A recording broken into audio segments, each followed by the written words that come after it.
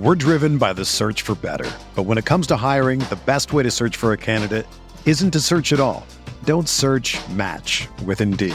Indeed is your matching and hiring platform with over 350 million global monthly visitors, according to Indeed data, and a matching engine that helps you find quality candidates fast. Ditch the busy work. Use Indeed for scheduling, screening, and messaging so you can connect with candidates faster. Leveraging over 140 million qualifications and preferences every day, Indeed's matching engine is constantly learning from your preferences, so the more you use Indeed, the better it gets. Join more than 3.5 million businesses worldwide that use Indeed to hire great talent fast. And listeners of this show will get a $75 sponsored job credit to get your jobs more visibility at Indeed.com/Blue Wire. Just go to Indeed.com/Blue Wire right now and support our show by saying that you heard about Indeed on this podcast. That's Indeed.com/Blue Wire. Terms and conditions apply. Need to hire? You need Indeed.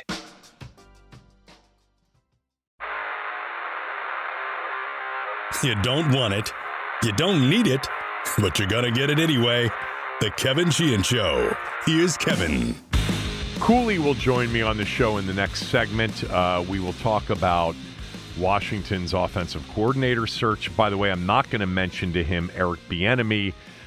There are some stories out there, a few of them, that Eric Bieniemy's name has been linked to Washington, although no reports from super credible sources at this point that Washington has requested to interview Eric Bieniemy for their offensive coordinator spot. But I recorded Cooley earlier before I saw this, but I am going to ask him about what he thinks about Greg Roman, the Baltimore offensive coordinator, who stepped down yesterday, and I think Cooley's answer will be interesting to all of you. We'll also preview all four of the divisional round games. And then in the final segment today, I'm going to go back 40 years ago this weekend to what I believe is the most memorable game in franchise history, the January 22nd, 1983 NFC Championship win over the Cowboys at RFK Stadium that propelled the team to Super Bowl 17 and their first Super Bowl win, which would come a week later. And we'll talk about that game next week. But a special guest will join me to discuss that game 40 years ago this upcoming Sunday, and that special guest will be Dexter Manley. I am looking forward to that. I did, before we get into some football conversation, including my smell test here in the opening segment, I wanted to mention that I thought Maryland's win last night, and I talked about it yesterday. Actually, I didn't talk about it yesterday on the podcast because we didn't do a podcast yesterday, but I did talk about it on the radio show yesterday. Maryland somehow was favored over Michigan last night, just 2 weeks after being annihilated by the Wolverines in Ann Arbor by 35 points. Yes, I had Maryland last night for the maximum allowed, and they beat Michigan at Xfinity Center 64-58. A really good win for them. They played well. They really came out with an urgency that you had to have. I mean, after getting your ass kicked the way they did on New Year's Day at Michigan. In that game, they trailed 17-0, 33-7, 44-13 at halftime, before losing 81-46, and then they were favored last night. Home courts matter in college basketball, and rematches matter too, especially when the team that lost big is capable of a lot more. And Maryland came out last night, and I give Kevin Willard a lot of credit. They were ready to play. They gave up some big-time threes in the first half out of that 2-3 zone, but they really buttoned it up second half defensively. And Jameer Young was outstanding again. Jameer Young's last 3 games now for Maryland. He had 30 against Ohio State in the win on January 8th. By the way, had 11 rebounds in that game as well. Had 20 in the loss at Iowa on Sunday and had 26 last night. By the way, you know, that's 76 points in 3 games and only 2 made 3-point shots. I mean, it's all coming at the free throw line and on twos. He was 0 for 5 last night behind the arc. He can shoot the three, but he's 2 for his last 14, even though he is, killing it from a scoring standpoint the last 3. He's averaging 16 a game for the Terps, leading them in scoring. That's a bit of a surprise. I mean, I certainly thought that Dante Scott or maybe Hakeem Hart would lead them in scoring. But without Jameer Young, this team, which is now 12-6, 3-4 in a crazy Big Ten, without Jameer Young, this team would have no chance. Big win for the Terps last night. They got, by the way, a surprising performance with Emerlin, their backup center for most of the year, being out with an injured ankle. Caleb Swanton-Roger. 6'11" freshman, 220 pounds, out of Calgary, Alberta. Number 35 last night, wearing that protective broken nose gear. He came in and gave them a solid 7 minutes. Had a big-time slam dunk over Hunter Dickinson, who was really good in the game, by the way, in his first trip in front of a crowd. Not a great crowd last night with the students on break. But since, the dust-up with Dickinson and Turgeon from a couple of years ago during the pandemic, and then, that year in the Big Ten tournament. Last year they only played at Michigan, so this was Dickinson's first trip back to College Park. Michigan may have been a little bit disappointed that Maryland fans didn't, get fired up for Michigan. Well, they stink. They're not very good this year. They were 10-6 or 10-7 coming in, something like that. And even though they had beaten Maryland and played well recently, it's not a great Michigan team this year. But it was a big win for Maryland. And Swanton-Roger had this dunk over Dickinson in the game that was outstanding. But loved the way they played last night. Loved the way they defended in the second half. Loved the way they rebounded, especially on the offensive glass. They had a stretch of turnovers there in the second half that hurt them, but they only had 6 for the game, which is outstanding for them. And they get a big win and a big cover also before they head to third-ranked Purdue on Sunday, which will not be easy at all.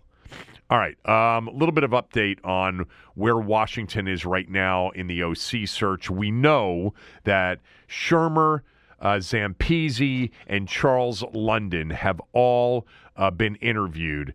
Eric Studsville, the Miami assistant head coach and running backs coach, is scheduled to be interviewed. And now Thomas Brown, the Rams assistant head coach and the tight ends coach, is going to interview as well, according to reports. I've seen many of the different local beat reporters report that Studsville and Thomas Brown will be the next OC candidates to interview. Both of those expected to take place next week. Greg Roman leaving Baltimore is an interesting, very intriguing. I mentioned him, after the Rivera and Martin Mayhew press conference when they emphasized heavy run over pass. I'm like, look, if you're going to do it, do it.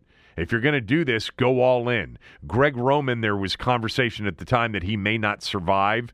Go get Greg Roman, draft Anthony Richardson out of Florida, and let's go full dual-threat quarterback running attack. May not thrill Terry McLaurin and Jahan Dotson and some others, but let's go for it, especially if you're talking, budget constraints as this, ownership situation continues to evolve. So I like Anthony Richardson. I know a lot of people don't love him. I think he's going to be gone before 16 anyway. At least that's the discussion here over the last week or so, as everybody really starts to focus in on the quarterbacks in the draft, and we'll have plenty of time to do that. I like Richardson. He's 6'4", he's 230, he can run 4.3, 4.4, and he's a great running quarterback with a big-time arm. I don't love his mechanics. I think it leads to inaccuracy. There's some throws that you watch when he's at Florida that are really ugly, But if you want to go all in, you're going 60-40 run to pass, and that's going to be your philosophy and your personality, and you want the quarterback to be a part of that, and you're not so sure that Sam Howell is that guy, and you're looking for the next Lamar Jackson, Anthony Richardson would fit that bill. I mean, he is a bigger, taller version of Lamar Jackson. And he's got a strong arm as well, like Lamar Jackson. Again, not sure Terry and Jahan would love it. But anyway, before I get to my smell test to finish up this first segment of the show, I did want to mention something that a friend of mine mentioned to me, and he's been involved in some of these big transactions, not necessarily in sports. By the way, Neil in Rockville also, I think, mentioned this to me as well. The report the other day from Front Office Sports about Snyder selling a controlling stake, that the bidders have been told that he is selling a majority stake, a controlling stake, but leaving open the possibility that the Snyders may still remain as minority shareholders.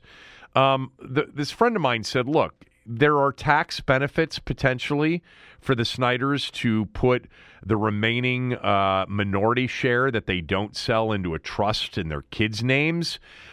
There's also the idea that if they still owned, let's just say 30% of a $7 billion valuation, so they still own $2.1 billion worth of stock in the franchise, that $2.1 billion is going to be worth a lot more 5 years from now, 10 years from now, as NFL, values continue to go up.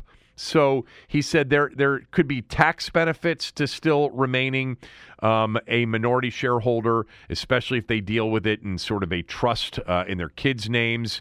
There's obviously the opportunity to remain an equity stakeholder in an NFL team where the values continue to go up. And then he pointed out this, and I thought this was very interesting.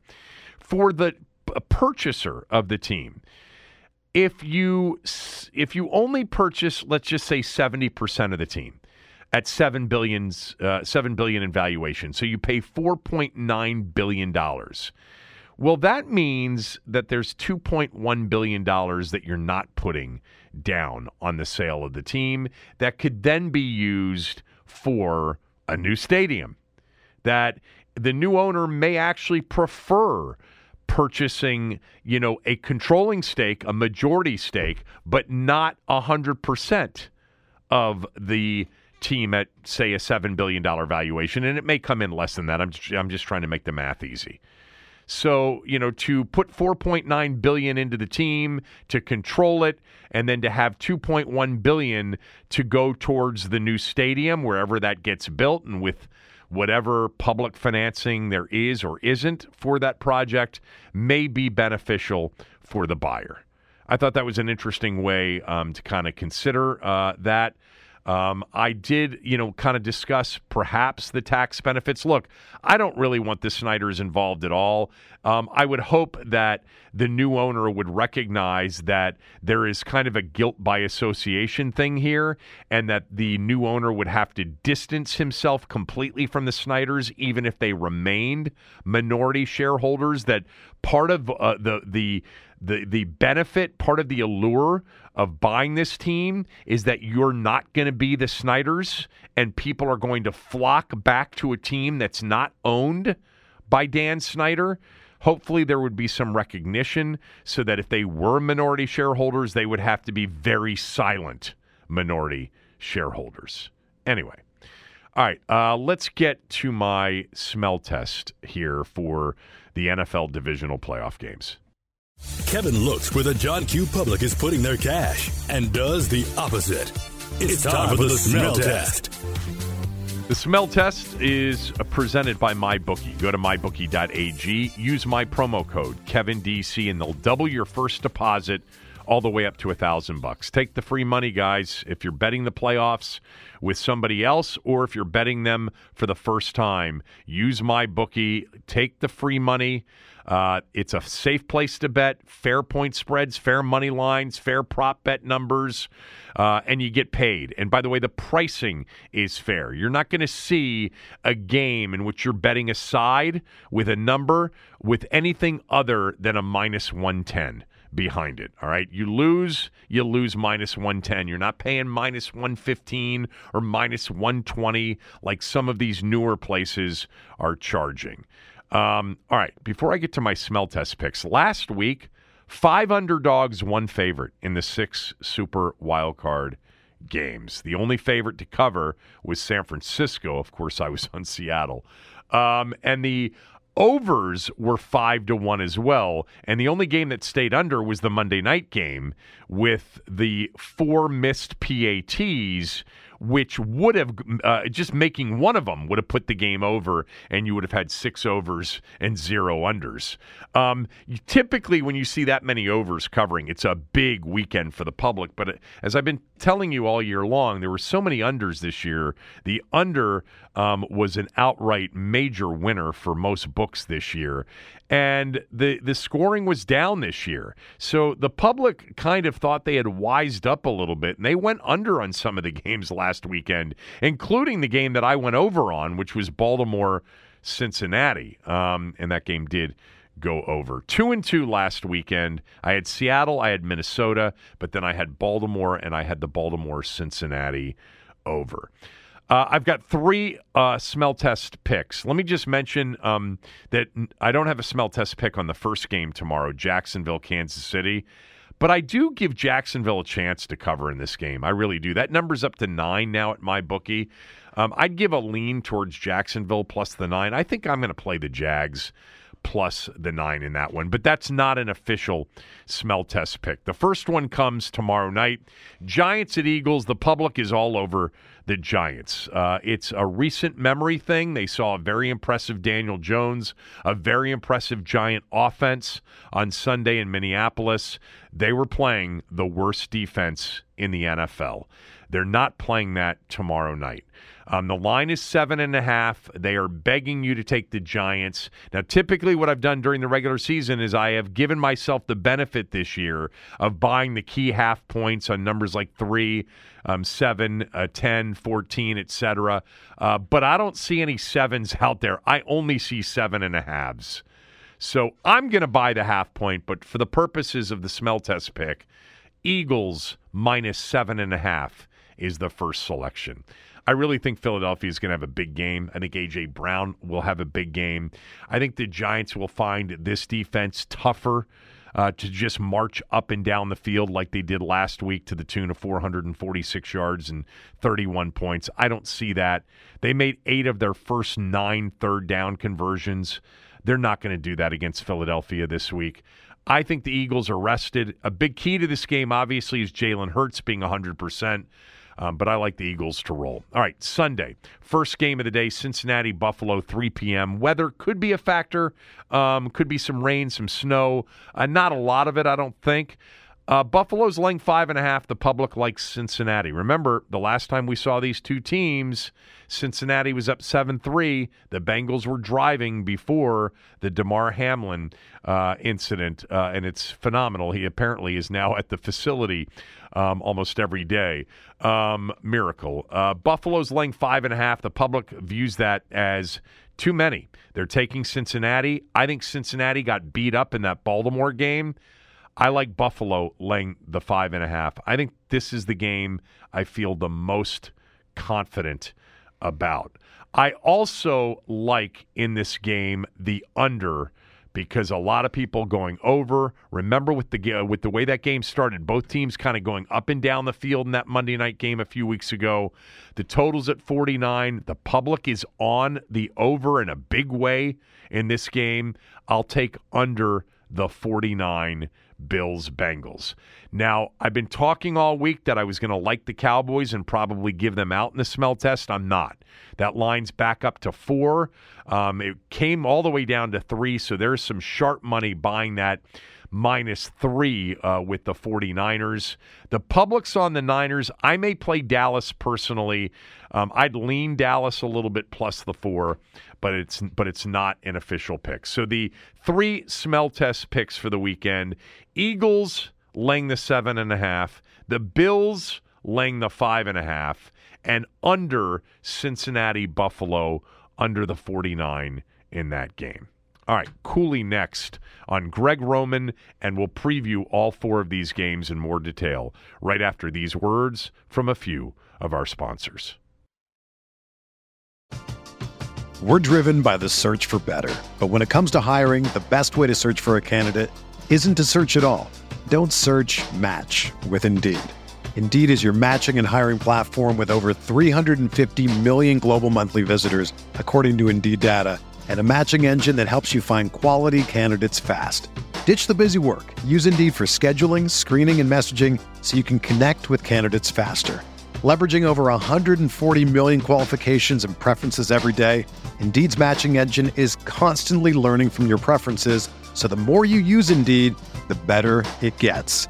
Join more than 3.5 million businesses worldwide that use Indeed to hire great talent fast. And listeners of this show will get a $75 sponsored job credit to get your jobs more visibility at Indeed.com/Blue Wire. Just go to Indeed.com/Blue Wire right now and support our show by saying that you heard about Indeed on this podcast. That's Indeed.com/Blue Wire. Terms and conditions apply. Need to hire? You need Indeed.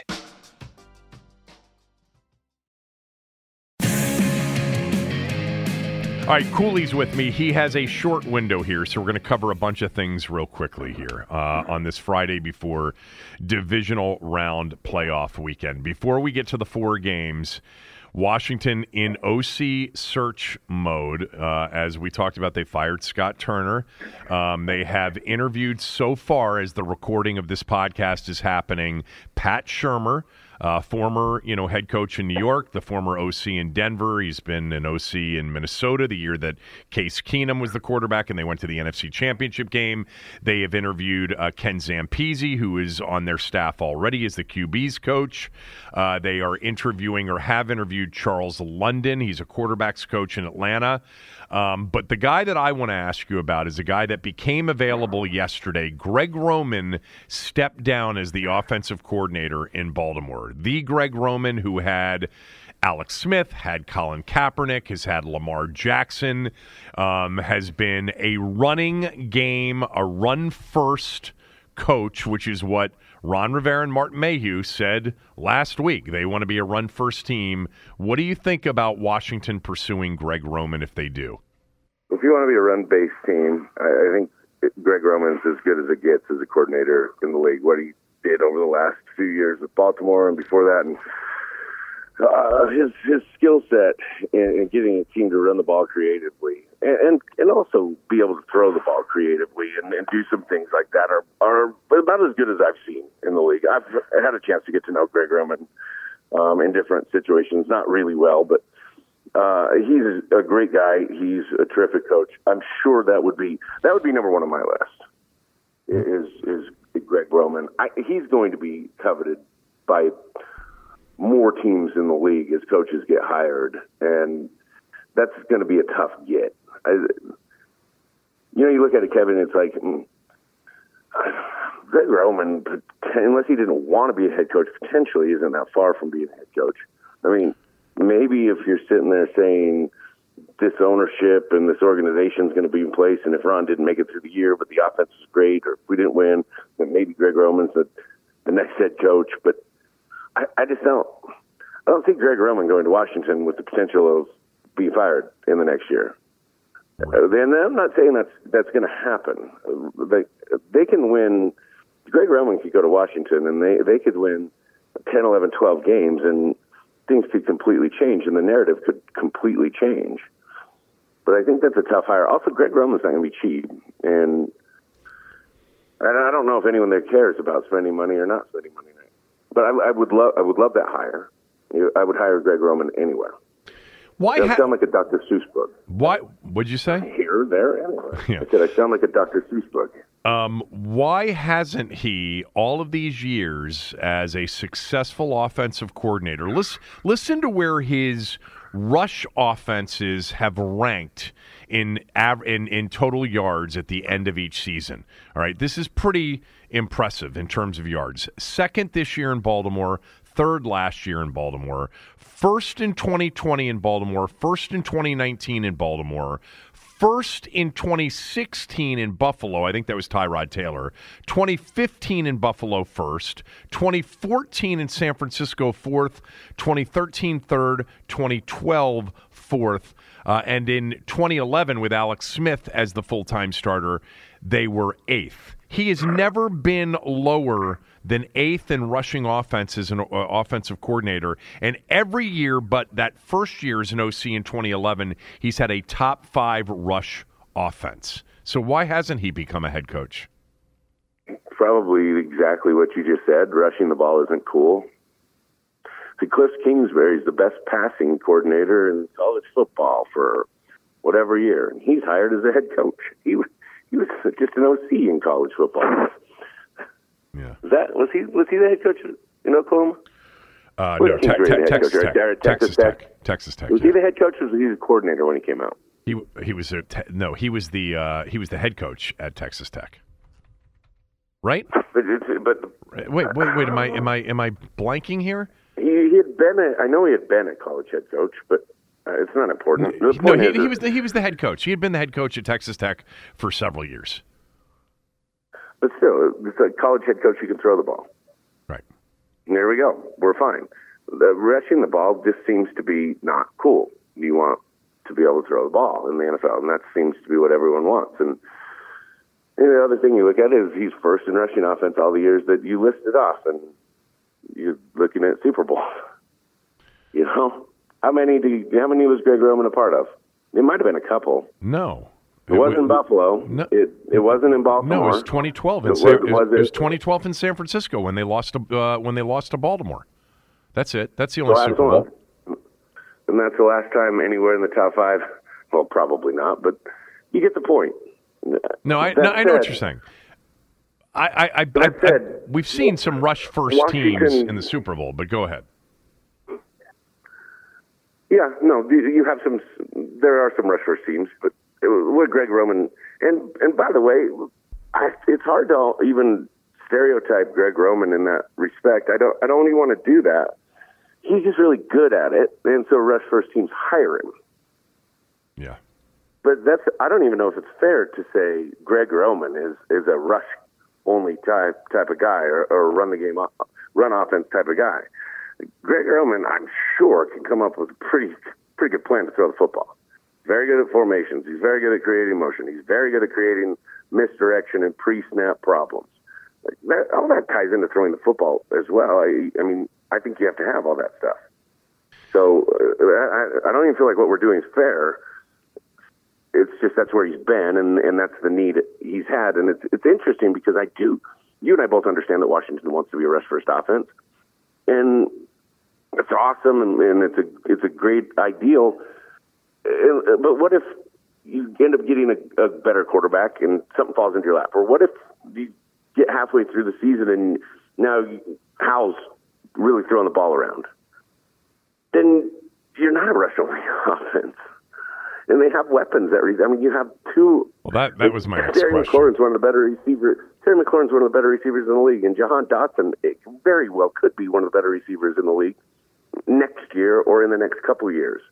And you have Curtis Samuel, and you have Antonio Gibson, who I think if you want to be a throw-the-ball-more type of team, could be on the field as one of your 11 a lot. So, you make the argument in a bunch of different ways. You can make the argument that says we want to be a rush-first team, and you can say we want Robinson and Antonio Gibson both in the backfield, and Curtis Samuel can come in the backfield, and we can go fly sweep stuff with Terry and John, and Jahan's a deep threat. He's our big-time deep threat guy, and Terry's our third down guy. There's a lot of directions they could go with it.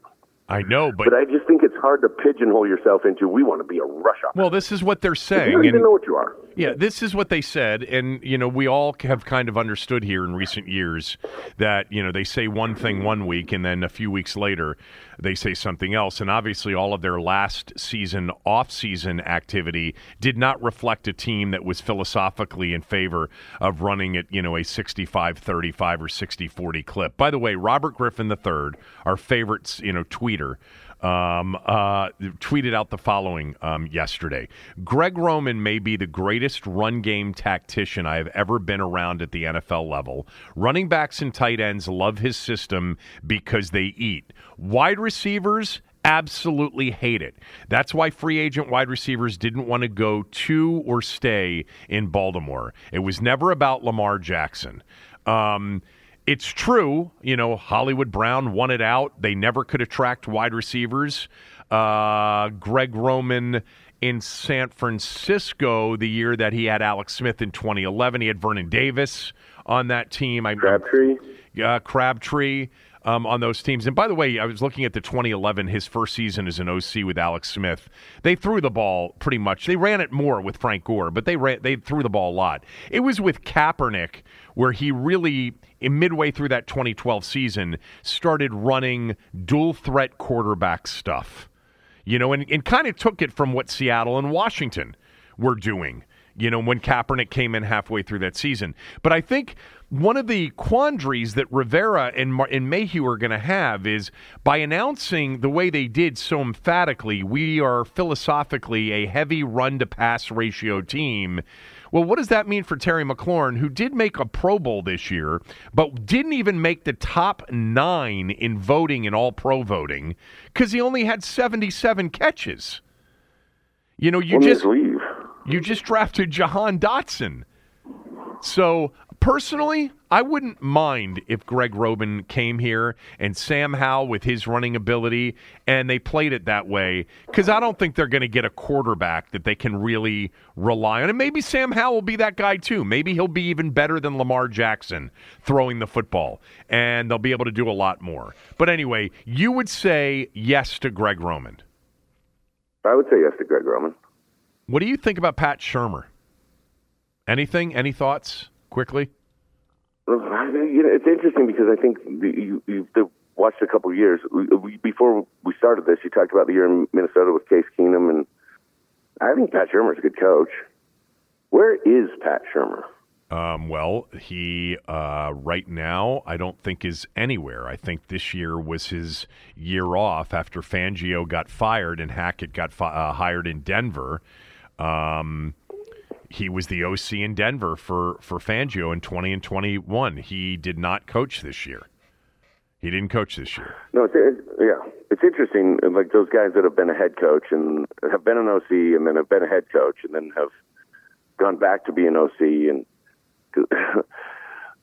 the administrative stuff to me is where people fail as a head coach, and the culture and the dynamic and the direction of your team is where they fail as a head coach. But an offensive coordinator, for the most part, in an NFL building, is going to run the day for the offense. Right. I mean, they are going to run the installation meetings. They are basically the head coach of the offense. You really, in a lot of ways, I look at an NFL team and a lot of college teams as two parts. It's not that they don't do some things together, but no one on offense knows what anyone on defense is doing. The time's not really there. Right. So you have an offensive coordinator running a team, and to me, it's sometimes interesting when people fail as an OC. I think we mentioned this with Bowles the other day. I thought Bowles just doesn't have the time as a head coach to be the DC, and it's. I mean, I know they had a couple good defenses in New York, but it's not the same. The year he was in Arizona, and then the last couple years in Tampa, the defense was way different when he wasn't the head coach. You mean when he was the head coach? When Arians was the head coach, it was much better with Bowles as a defensive coordinator. Right. Almost like when Josh McDaniels left for a year to Denver out of New England. He's much better as an offensive coordinator than he is as a head coach. And maybe you'll figure it out in Las Vegas. But for me, some of these guys, it's just they need a little bit more time or they don't want to manage the entire thing. And back to Greg Roman, maybe part of why he's not a head coach is because Greg Roman's just going to say, I like coaching offense. I still get my guys. I still get to run the system the way I want to run the system. And I still get to do all the installation. And I don't want to deal with the headache. It's not like it's bad money. Right. Greg Roman's probably $3 million, $4 million a year. Probably 2.5, 3. As an OC. I don't know. I'm sure I bet you could look it up, but he's over 2. I'm looking it up. So it's just some of those guys have that in them to be that great administrator and that great leader, and some of them 3.5 have it in them to really ruin them. Yep, there you go. Yeah. I think that's where I started. All right. Pretty good money for an OC.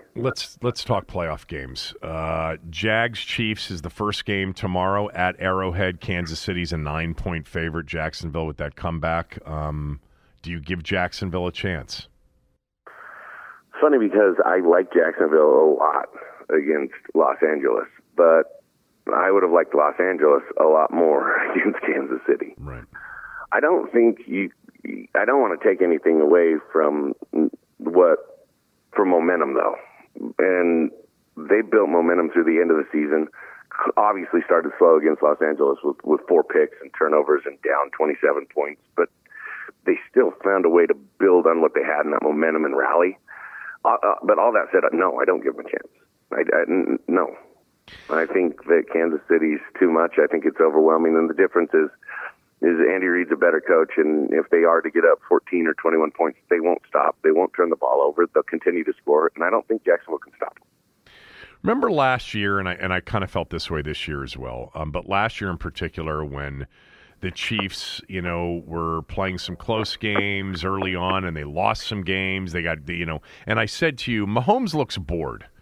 There are times even this year, and by the way, they didn't, they lost an AFC title game at home last year after that amazing game against Buffalo. I think this year at times he looks kind of bored. They have played ridiculously close games against inferior opponents. They could have lost to Houston very easily. They went to overtime against them. They had 2 nail-biters against Denver. That's just in the last month and, the last month and a half of the season. I give Jacksonville a chance because I think Kansas City defensively isn't great. I mean, Chris Jones is outstanding. And I think that Mahomes might give up the ball once or twice. And by the way, I think Jacksonville's got some real talent on defense. I think they've got some real playmakers in that in Josh Allen and that guy Olakon, in Trayvon Walker, in Rayshon Jenkins. I know they've given up a lot of points, but I think they make a lot of plays too. I could see Jacksonville keeping this close. I didn't give them out as a smell test pick in the open of the show. I wouldn't be surprised to see it fairly close. It's a playoff, so you're not going to be surprised to see anything. I just think with the extra week and it's the playoffs, I don't see Mahomes bored. And the other side of it is I think some of the Josh Allen spark from this year, Mahomes is Mahomes, but it's always fun when you have somebody to push you. And I think he'll have a point to prove to make sure it's him and not Allen. Yeah. All right, Giants-Eagles tomorrow night. The Eagles are 7.5-point favorites. Let's see, the way the Giants have been playing, that line almost stinks to me. You would think they would only be 5 or 4-point favorites for some reason. I feel that way. Yes, you're right. And I want to say that I would give the Giants a chance, but the Giants have had an uphill battle, and honestly, Kev, played good football throughout the year. Dable's a really good coach. I think they are a building program. But you give the Eagles the bye week, you give Hurts another week off to rest, to get healthy, and I just think that the Eagles are going to be too much for them. Yeah. And the spread, the line stinks too. I would be Eagles all the way on that line. You become a good student. I gave out the Eagles. The Eagles are a smell test pick. That line's too high. The public loves the Giants. And here's what I think is crucial. Obviously, Jalen Hurts has to be Jalen Hurts, but the Giants don't have anybody to match up with Devontae Smith, to match up with A.J. Brown in particular. And I know that they did a nice job on Justin Jefferson, but the truth is Minnesota moved the ball up and down the field against the Giants. Well, they had to double and triple Jefferson. Yeah, and the real issue was that they faced the worst defense in the NFL, and Minnesota's defense. Ed Donatel got fired yesterday, rightly so. And the Eagles are going to be able to disrupt the Giants offensively. I think this has I actually really think the Giants, like you said, and I agree with you, and I said this, they're on the rise. They're well coached, and they've got a lot of cap space. They are definitely on the rise. But I think tomorrow night is the Eagles really looking like the Eagles have at various times. Let's not forget, when they last played in a real game, they beat the Giants 48-22. I mean, the Giants could not stop them. I like the Eagles big tomorrow night as well. Sunday, it's not the resumption, okay, of the DeMar Hamlin game, but it's the Bengals at the Bills. The Bengals, are a little bit upset that this game's in Buffalo and not in neutral field like they will do with Buffalo and Kansas City next week if Buffalo wins. But Buffalo is a 5.5-point favorite over Cincinnati. How do you see this one? I think it goes about that way. I think this stays probably a fairly close game. The Bengals really are a team that plays pretty good defense, and that's without talking about their offense and Burrow. But Allen's just so hard to stop, and the Bills are going to find a way to score. He finds ways to score. That offense with Diggs, and they added Beasley throughout the season. He's been really helpful, although he really contributed to a big pick last week. Yeah. And Singletary and the Bush is another guy. And they don't run the ball much, but those guys contribute. And I like the tight end Dalton Knox. And as soon as Allen can't really distribute, then he becomes a runner, and then it changes the dynamic, and it's just tough to stop. And then you flip it, and Buffalo's given up some points, but still, that is an extremely talented defense. And think of the games the Bengals have struggled in or lost this year. It's the big-time pressure, and the offensive line really isn't great. So if Burrow's not in perfect time and banged up, and if he's not in perfect timing and rhythm, the Bills are going to start getting home. If the Bills get a lead, they're going to start building on a lead. It's going to be tough because the Bengals can't stay balanced. I love Burrow. I mean, Chase is unbelievable. Higgins is a phenomenal player. Like, they're a talented team. I just think Buffalo's coming out on top of this one. I gave Buffalo out minus the 5.5. I think Cincinnati looked beat up in that Baltimore game. I think Baltimore, when you play Baltimore a week later, it's not, you're banged up. And they're injured along the offensive line, even if those guys play. I think if that game had gone to overtime last week, I think Baltimore would have won. By the way, did we talk about this? Harbaugh probably, with his analytics people, would have gone for 2 there if they had scored at the end. I think the absolute right thing to do, given how their defense was dominating, would have been to kick the extra point. Did we talk about that? I forget on Monday. We didn't talk about it. I don't know what he would have done there. It's interesting if you want to continue to play, if he's going to continue to play analytics in that fashion into the playoffs.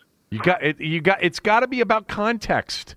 You have Tyler Huntley at the end of the first half of that game, first and goal, threw 3 ground balls. They weren't going to. The chance of them converting a 2-pointer to win the game, to me, would have been much less than 50%. And the chance that they would have had in overtime, with the way their defense was playing and the way they were running the ball, they would have had a better than 50-50 chance to win the game in overtime. That's the way I would agree with you. And it's tough in the play. It's like I'm fine playing analytics with blackjack all the way up to about $100 bet, and then once it starts to get to $200, $300, $400, I'm like, I'm going with my gut. Really? Even your bet size dictates a blackjack strategy for you? Well, blackjack, not all. It doesn't change the way I'm still hitting a 16, but it's like okay. Well, yeah, it's harder to. I got $400 on the table, and here's an 11. Boom, and I'm looking at an 8 on the other side. Should double that 11, right? Of course. It's $400. I'm like, I'm already at like quad my bet. I am doubled. Like, just give me a card. No. You've got to double down. My God. The bet size doesn't change blackjack strategy. It changes the way you feel about hitting 16 against a 10. I understand that, but it shouldn't change. The next card, whether I double down or not, the next card's the next card. Yeah, I'm not changing the card. but doubling down is what gives you. Although you can change it when you have an 11 and you don't double it down, and here comes an 8. And you're like, whew, glad I didn't double it down. Now we're sitting at 12. Boom, 10, bust. Dealer turns over a 6. You still won the hand. 14, he hits the 6. And then he turns over the 6. He's got 14. And all of a sudden, the 7 comes out, and everyone at the table is like, if you'd have doubled, he would have taken the 10 after the 14, and we would have all won. Well, no, you were still only taking one card on the double. Right? You're still only taking one card on the double. No, if you didn't double. Oh, if you didn't double. You're taking an ace, and then you're taking the 10, and then you're busting. But you're taking the dealer 10 who would have busted. I see what you're saying. Yeah, because if you did doubling down, you get the one card. But so what are you saying that you that's right. You took the second card. Understood. Now I'm saying I got it. Bottom line is though, blackjack strategy is blackjack strategy, and your bet size shouldn't change that. Well, football strategy should be football strategy, but the point is really but it's different. It's different. It's much different. I understand. Okay, I got one more game because I got to get going. Cowboys 49ers. Still, I like the way the Cowboys played last week, but I think Tampa played like dog crap, and I think Tampa really was done at the end of the year. Dallas, obviously, much better than they played against Washington the week before, but they said this when we talked after the game. I said, I think that game had no bearing. I think they treated it as third preseason game. That said, I do think Dallas can create pressure on Purdy. I do think that they can cause problems with San Francisco's offense. That defense is unbelievable, but I think Kyle will find a way to get pretty comfortable early to get the ball out of his hands. And I just don't see Dallas's offense being dominant against that San Francisco defense. You didn't say what the line was in this game, but I like the 49ers, whatever it is in this game. They're up to 4. They were down to 3. I think it's short. I like Dallas. I didn't give them out, but I think Dallas is actually the right side here. I think this will be a really close game. All right. I'm looking forward to that game. Thank you for doing this. Enjoy your trip. I'll talk to you on Monday. Have a good weekend. Up next, we look back 40 years ago Sunday to the most memorable game, in my opinion, in franchise history. And to help us do that, the great Dexter Manley. We'll get to that right after these words from a few of our sponsors. The best way to learn a language? Immersion. Living where the language is spoken and using it every day. But if that's not in the cards this year, you can still learn a language the second best way. And that's with Babbel. Be a better you in 2024 with Babbel, the science-backed language learning app that actually works. Don't pay hundreds of dollars for private tutors or waste hours on apps that don't really help you speak the language. Babbel's quick 10-minute lessons are handcrafted by over 200 language experts and help you start speaking a new language in as little as 3 weeks. Babbel's designed by real people for real conversations, and their tips and tools are approachable, accessible, rooted in real-life situations, and delivered with conversation-based teaching, so you're ready to practice what you've learned in the real world. Here's a special limited-time deal for our listeners. Right now, get up to 60% off your Babbel subscription at babbel.com/Blue Wire. That's 60% off at babbel.com/Blue Wire, spelled BABBEL.com/Blue Wire. Rules and restrictions apply. Another day is here, and you're ready for it. What to wear? Check. Breakfast, lunch, and dinner? Check. Planning for what's next and how to save for it? That's where Bank of America can help. For your financial to-dos, Bank of America has experts ready to help get you closer to your goals. Get started at one of our local financial centers or 24/7 in our mobile banking app. Find a location near you at bankofamerica.com/talktous. What would you like the power to do?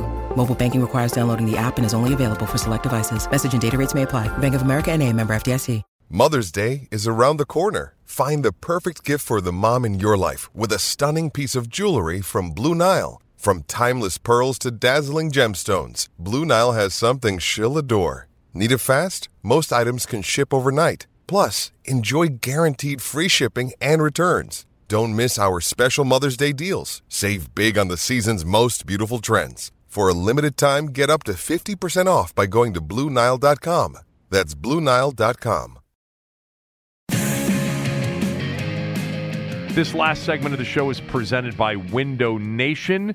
It's home show season, and Window Nation is bringing the home show savings to you. Get 0% financing for 60 months. That's 5 years, no interest. Plus, buy two, get two free. So you're paying half price on the windows. Go to windownation.com/home show. Try their free virtual visualizer. You just upload a picture of your home, and you can view hundreds of their window options on your home to see what they would look like. Call 866-90-NATION.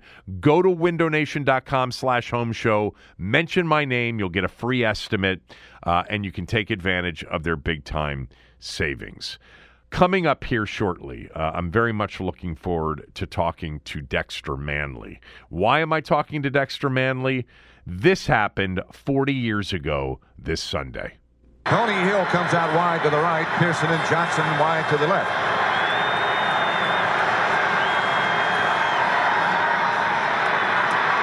White is down and down hard. Dexter Manley was the man who hit him, and White is still down and hurting. Second quarter, Dexter Manley knocks out Danny White. Gary Hogaboom's the backup quarterback. 40 years ago this Sunday, Washington beat the Cowboys in the NFC title game. For me, the most memorable game in franchise history. I know that 3 weeks ago we did with Billy Kilmer a 50-year look back to the 72 championship game win over the Cowboys. That is right up there among the greatest wins in franchise history. For me, the 82 season, the strike-shortened season, where the Skins went 8-1, lost to the Cowboys in the regular season at home, then went through the postseason beating Detroit, then Minnesota, and then getting to host the Cowboys on January 22nd, 1983, 40 years ago this Sunday. That game, that day, is the most memorable day for me as a sports fan of all of my favorite teams in this town. I'll never forget that day. I'll never forget going to the stadium that day, getting there early that day, the crowd being in their seats 45 minutes before kickoff, chanting, "We want Dallas." There was a bloodthirst, a noise level, a raucousness that I've never, ever been a part of as a fan in any stadium or any arena that matches that day 40 years ago. I can't believe that it was 40 years ago. Washington went into that game. They were an underdog. They were a 2-point underdog to the Cowboys. The Cowboys had beaten the week before the Packers 37-26. Washington had beaten Minnesota 21-7. At the end of the Minnesota game, the game in which John Riggins took a bow after rushing 37 times for 185 yards, Washington won that game 21-7. That was the beginning of the "We Want Dallas" chant. The next day, the Packers and the Cowboys played, and Washington fans wanted a rematch with their arch rival. They got it, and the build-up to this game and the week before was like none other. The city was at a standstill. Everywhere you went, there were banners hanging off buildings. There were flags flying from cars. The city was fired up. Interestingly, it was a cold, cloudy, gray, typical RFK late-season game. There was a forecast for 4 inches of snow to fall beginning right before the game and during the game, but it never materialized. Meteorology was not in 1983 what it is today. It never materialized. It was a cold, cloudy, gray day. The snow came at the very end of the game, and that was it. And I don't think actually we ever got the big snowstorm that they were forecasting.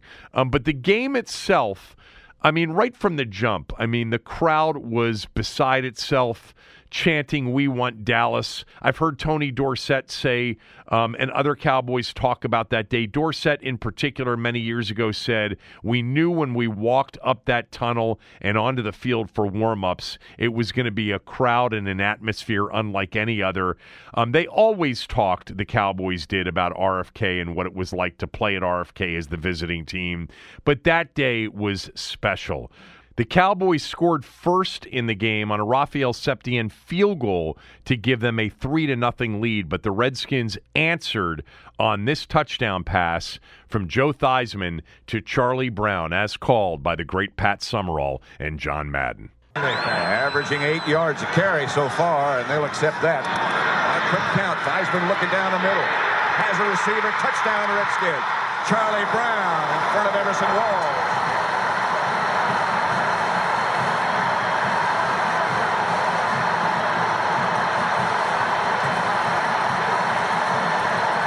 That gave Washington a 7-3 first quarter lead, and it was a lead that they never gave up the rest of the way. But there were key moments in this game. In the second quarter, Washington was forced to punt with a 7-3 lead, and this is what happened.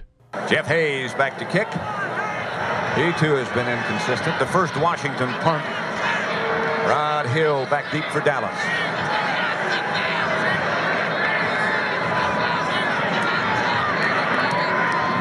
This one, he'll keep all day long, and a lot more like it. Fumble! Everson Walls is back on the ball in the end zone. Could be a touchdown. It could be. They'll rule that the impetus is back up at the spot where the ball was fielded, and that's what they'll say. Washington, nevertheless, will have the ball. Monty Coleman made the hit that caused it. That's going to be the muff rule.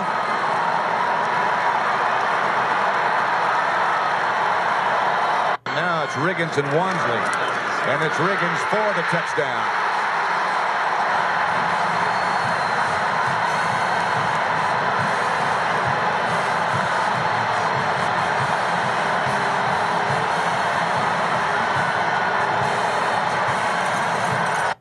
The muffed punt and then the subsequent Riggins touchdown run gave Washington a 14-3 halftime lead. But after Danny White had been knocked out of the game by Dexter Manley, Washington did see their lead shrink early in the third quarter when Gary Hogeboom threw a touchdown pass to Drew Pearson to make it 14-10. But then maybe the biggest play of the game, 14-10, third quarter, the ensuing kickoff, I think the greatest punt and kickoff returner in Washington Redskins history, Mike Nelms on the ensuing kickoff. Septien's kick goes to Nelms. Nelms will start from the Redskin 4-yard line. Nelms has got some room. He's got only Septien. Now he's got somebody else chasing. Nelms finally taken to the ground by Dennis Thurman.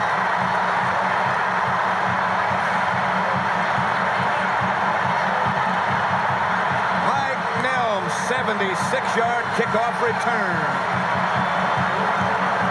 That 76-yard kickoff return set up another John Riggins touchdown from 4 yards out. Washington had a 21-10 lead. Still wasn't over. Hogeboom hit Butch Johnson for a touchdown pass late in the third quarter to make it 21-17. Listen to how silent the crowd goes on this touchdown pass. Now we'll see if he can stay perfect out of the shotgun. Got a blitz going. Hogeboom for Johnson. Touchdown, a penalty marker down. Penalty flag in the end zone. Johnson going with the California Quake. Hogeboom had the ball right there. But keep in mind there is a flag down. It's against the Redskins. Illegal contact. Number 45. Defense. Penalty decline. Touchdown. The crowd fell completely silent on that touchdown pass. You know, back then, you didn't have StubHub for resale. In a stadium like RFK and a fan base like Washington's, you just didn't get many of the opponent's fans into the stadium. You could have probably counted the number of Cowboy fans in that stadium on like 2 to 3 hands out of the 55,035 that were there. By the way, in watching that play again, I don't think Butch Johnson today would have completed the catch to the ground. I think it would have been ruled incomplete. He did get both feet in bounds in the back of the end zone, and then he went to the ground after he got both feet in and did not survive the ground with the ball intact. It may have been overturned had there been replay back then. But anyway, it was 21-17. Washington added a field goal to make to give themselves a 24-17 lead in the fourth quarter. And then with 7 minutes plus left in the game, the Cowboys had the ball deep in their own territory, trailing by 7 with a chance to go down the field and tie the game up. But this happened, truly one of the iconic plays in team history. You look at it, fourth quarter, 7 points separating the team. It's also the difference between going to the Super Bowl or not. One of these teams will be in Pasadena next week, and the other one will be spread around the country watching it on television. And the financial considerations are substantial. If you go all the way, each man will get an extra $70,000. Ogaboom fakes. Throws the screen, has it batted away and picked off in the air by Darryl Grant. Touchdown, Redskins.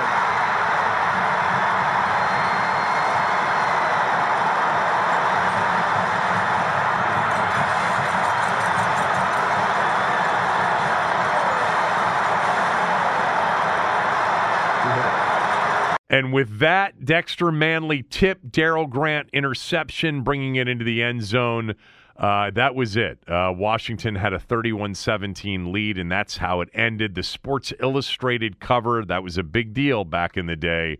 Wham, bam, it's the Redskins, and it's a picture of Darryl Grant spiking the ball into the end zone after that play. Washington was off to Super Bowl 17. The Cowboys were headed home.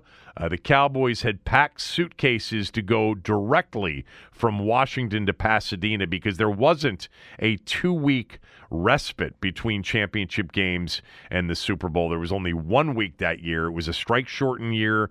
They expanded the playoffs, and so there was only a week. Washington was moving on to Pasadena, where they would win Super Bowl 17 a week later in Pasadena. So it is my pleasure to bring on one of the stars of that game and one of my favorite people to have conversations with, especially when it involves Redskins versus Cowboys. Dexter Manley joins me right now. How have you been? Well, one day at a time, Kevin. I tell you what, Kevin, I've gone through the rain, the wind, and the storm, but now I'm on the other side. I'm coming up on 17 years clean on June 17th. Oh, that's awesome. That's great. That's good to hear. I hope you're in good health. And, you know, the reason I reached out to you the other day, Dex, is because Sunday, this coming Sunday, is the 40-year anniversary of Washington beating the Cowboys 31-17 in the NFC Championship game. You knocked Danny White out in the game. You tipped the ball up into the air that Darryl Grant caught. Can you believe it's been 40 years? Well, I can't believe it, but thank God I'm still here. Yes. So what do you remember about that day? Well, what I remember about that day is that coming from Reston, Virginia, we stayed at the Dulles Marriott. And once you get on, I say you start look at the traffic on GW Parkway. Yeah. And when you see so many fans. They got the Redskins on their truck, their cars. And not only that, and then when you get on 395, then you see some of the Dallas Cowboys vehicles, and it was unbelievable. And then when you take that exit going down RFK, whatever street that is, getting to the stadium by DC Armour. Yep. It was so exciting. Just that alone was exciting. And Kevin, see, I grew up in Houston, Texas. My whole family liked the Dallas Cowboys. I was crazy about the Dallas Cowboys. I remember when I was a kid, they beat the Green Bay Packers in the storm, and I think they beat them or lost. But anyway, going to that game on that Saturday, and you get up there by D.C. Armour, you just see the masses of people. the Cowboys, the Redskins. I'm not going to call them the Commanders. I'm calling them the Cowboys. You call them the Redskins. I'm calling them the Redskins. That's fine with me. All that's down the road. But anyway, that's who you played for. You played for the Redskins. Yeah, I mean, it was so exciting, and I knew that we had to perform because in this town, the Cowboys been running to the Redskins for a lot of years. And like I said, that my everybody in Houston, Texas, I know they were rooting for me personally, and they love the Cowboys. But when you walk in that stadium, at RFK Stadium, you feel the energy, electricity. And, sometimes we get to the stadium early. You go out on the field. You have to excuse my voice, I'm hoarse. You go on the field, you come out of that tunnel, just doing warm-up, even way before warm-up. And you see all the banners in the stadium. It was saying, we won Dallas, and I saw some Dexter Manley. Everything was John Riggins, but I saw a lot of Dexter Manley banners too. Yeah. And just all that combustion and going into the game. And I tell you one thing, no question about it, Richard Pettibone, Larry Peccatelli, and Torgy Torgerson, we was well prepared. We did many walkthroughs. Richard gave big talks about the history of the Cowboys, and they put us in good position. I mean, that's one thing I knew about the Redskins coaching staff. They're going to put the players in good position. Now, there was a lot of players on that was talented, and there was a lot of players just did their job. Right. And so... So let me do this. So you've already laid it out, and one of the things, and I talked to Joe Theismann about it on the radio show. I talked to Doc about it this morning on the radio show. For me, and I was at the game, I was there that day, and for me, it's still the most memorable sporting event I've ever been to. It's the most raucous, crazed crowd, loudest stadium I have ever been in. And you mentioned this. You referred to it. We used to be the family that would get to the games right before kickoff, but on this particular Saturday for this game, we got there 45 minutes early. And the stadium was filled 45 minutes early, right, chanting, "We want Dallas." And you know what this was like. I mean, I loved when in your Football Life special, you talked about RFK and what it was like for the Cowboy games and big games, and you got so emotional. And it's the same way a lot of us felt as fans. And that was the day. I mean, I don't think I've ever, and I haven't, been in an environment like that. When you walked onto that field even for warm-ups, what are your memories of what that crowd was like and what it was going to be like for the poor Cowboys? Well, I tell you what, I never forget coming out of that tunnel for warm-ups. It was electrifying. Just see all the people that had all their gear on and the banners. And I remember, to me, that was a big deal because this is my second year in the league, and you come out, you see Brent Musburger, I see Jimmy the Greek, they're all talking about the Redskins, what we're going to, as a team, they talked about Joe Gibbs, and then they put the camera on Jack Kent Cook a few times. But what just coming out of that tunnel, man, you know that you've got to go out here and beat these Cowboys, not only for ourselves, but for the city. Because these guys have been running through the Redskins for years. And it was just in my crow to be the best Dexter man I could be that day. Because I remember that my father, not my mother, my father loved them Cowboys. All his and now all of a sudden I'm on the Redskin team.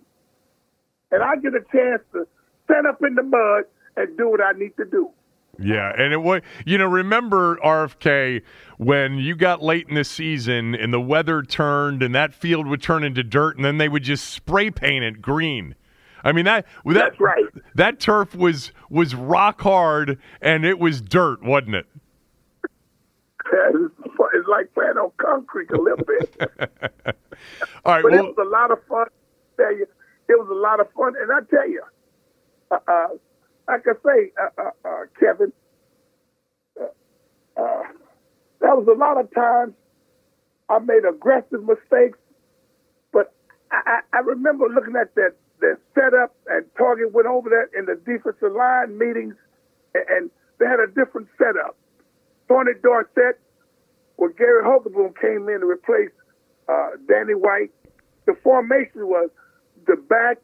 Tornadette was almost lined up behind, I forgot that tackle who was the tackle, and you knew that was going to be a screen. I want to tell you something. I didn't rush the passer like I should have because I felt like that's going to be a screen. Yeah. Now, hold on. In California, we was getting ready to play the Miami Dolphins. Right. Target. We look at the film from the championship game. Target kind of chewed me out because I didn't go ahead and rush the passer. I stayed back a little bit because I was anticipating the screen. And see, I was able to bat that ball down because I didn't go rush the field. People don't give me a lot of credit, but I was sorry. You and Daryl Grant both knew that the screen was coming, and you both hesitated because you felt screen. I've watched the play a million times, right. And you got your hands up on the ball, tipped it up into the air, right. And Daryl Grant was laying back too, playing the screen because he was throwing the screen to Dorsett. Dorsett was out on the screen, and the tackle that you're talking about, I think, was Pat Donovan. I think that's who it was. Yeah, I guess, but you're right. I was anticipating the screen, and I think even Daryl Grant, like you said, because he's inside, and how does a guy come around and loop when I hit the ball and it goes right in his hand? Yeah, and I knew that from that point on, and when he scored that touchdown, it was over. And you see, it was just unbelievable. I don't think you see many sports in this country like that. that place erupted. It was such a great moment.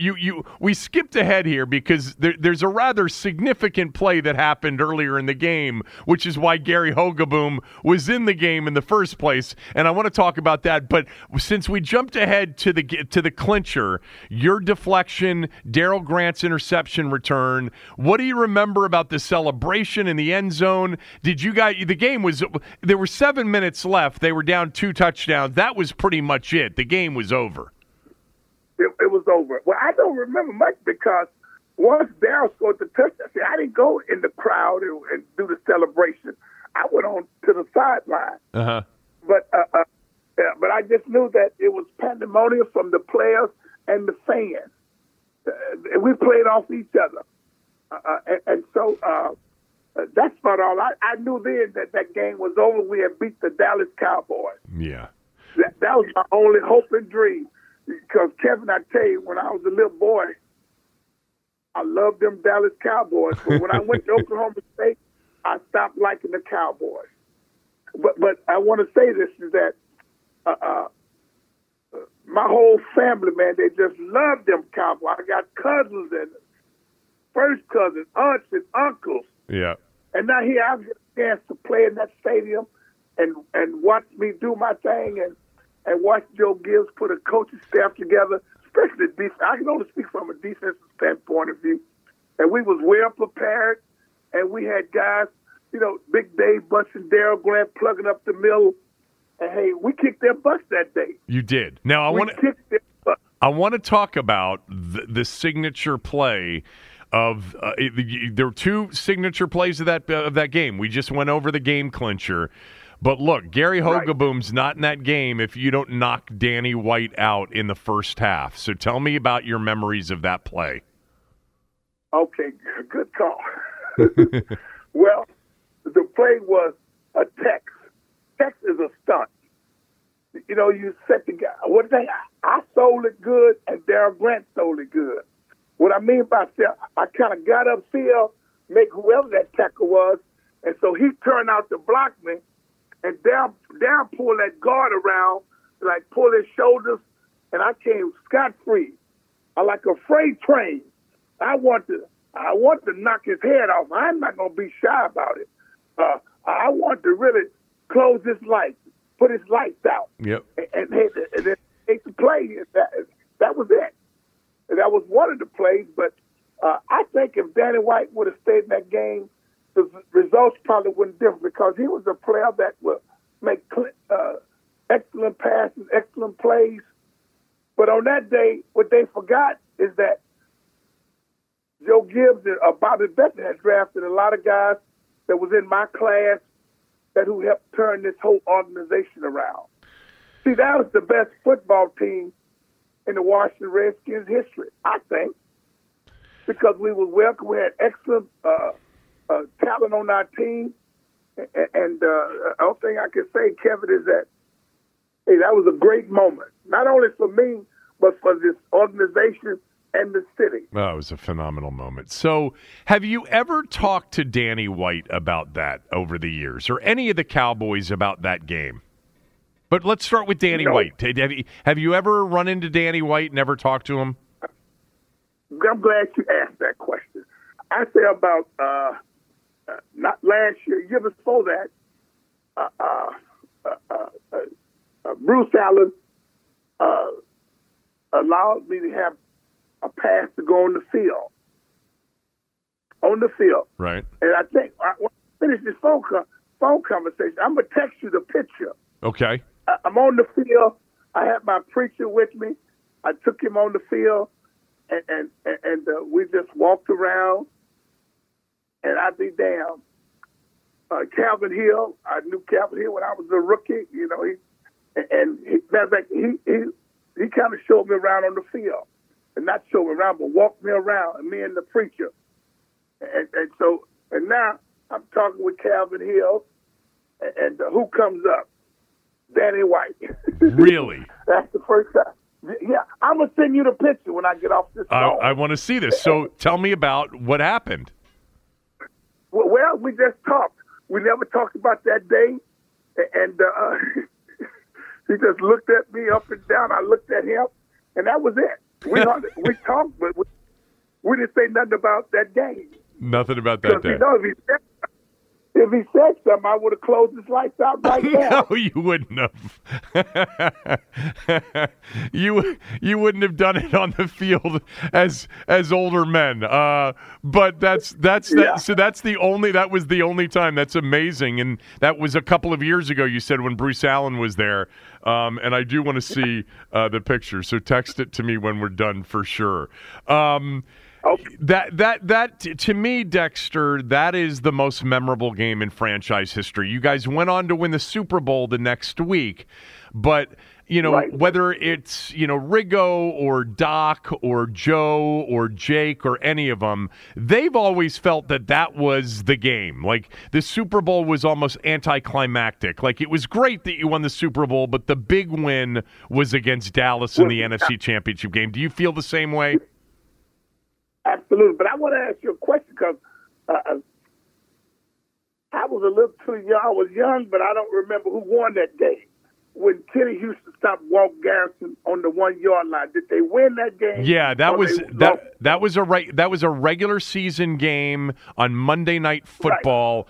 Right. It would have been 8 years earlier. It was 1973. In fact, Dexter, on my Twitter account, I have two pictures up on my Twitter avatar. I have Ken Houston tackling Walt Garrison before he crossed the goal line, and I've got you sacking Danny White in the NFC Championship game. Two of my greatest memories and two of the most memorable games for me as a fan of the team. But yeah, the Ken Houston tackle was a regular season Monday night game, and yes, they did win that game.